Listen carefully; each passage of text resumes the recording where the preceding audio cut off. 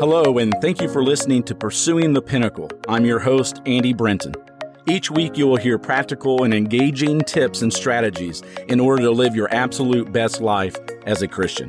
So let's begin with today's portion of Practical Christian Living.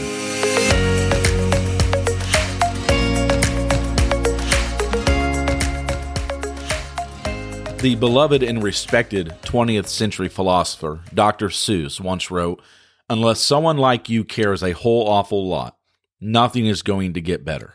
It's not. You see, the easiest thing that one can possibly do is complain.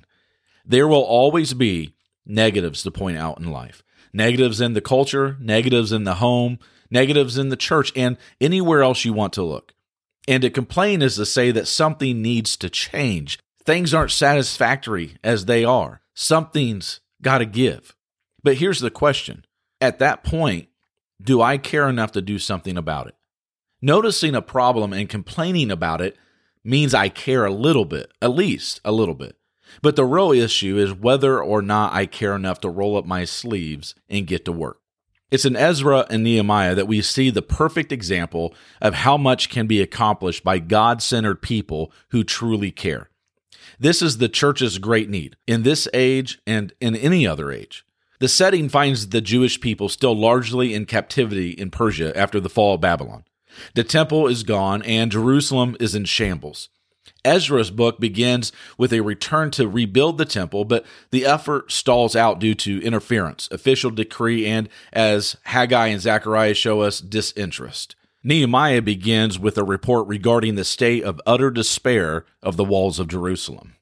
It's when these two men come on the scene that things begin to change.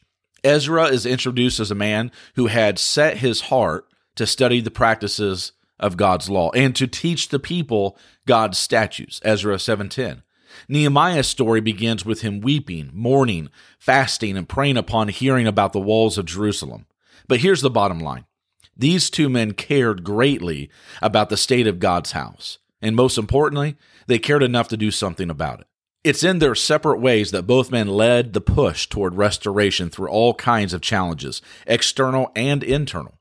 Broadly speaking, Ezra led the people spiritually, while Nehemiah led the people administratively, resulting in not only a new temple and a new wall for Jerusalem, but a restored practice of feasts, Sabbaths, and tithes before God. They accomplished all of this through hard work, perseverance, principled standards, and most importantly, prayer. But the characteristic that tied all these together, in fact, the characteristic that drove all the others, was how much they cared. In examining ourselves and our own situations, what is there that needs to change? What might we complain about? Some things are out of our control, but there are yet many that God has placed within our sphere of influence, in our homes, in the church, neighborhoods, workplaces, and even the society in general. There is always going to be much work to do. Not only is there going to be much work to do, but there's also the challenge of comfort.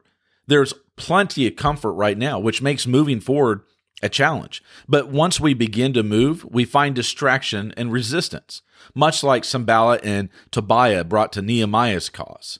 Here's the point. There will always be excuses and even reasons to not do something or to give up prematurely. But if we care enough, those things won't stop us. The question to each Christian remains the same. Do I care enough to be used by God to make a difference? Does the success of His kingdom mean enough to me to move me forward in active obedience? We need Ezras, we need Nehemiahs, and we need plenty of people with a mind to work. Will you rise to the occasion to build up the house of God? I pray that you will. Once again, I want to thank you for listening to Pursuing the Pinnacle, subscribing to it, and sharing it with those that you love. As always, it's my prayer that God be with you and you seek Him in all things. Until next time, God bless.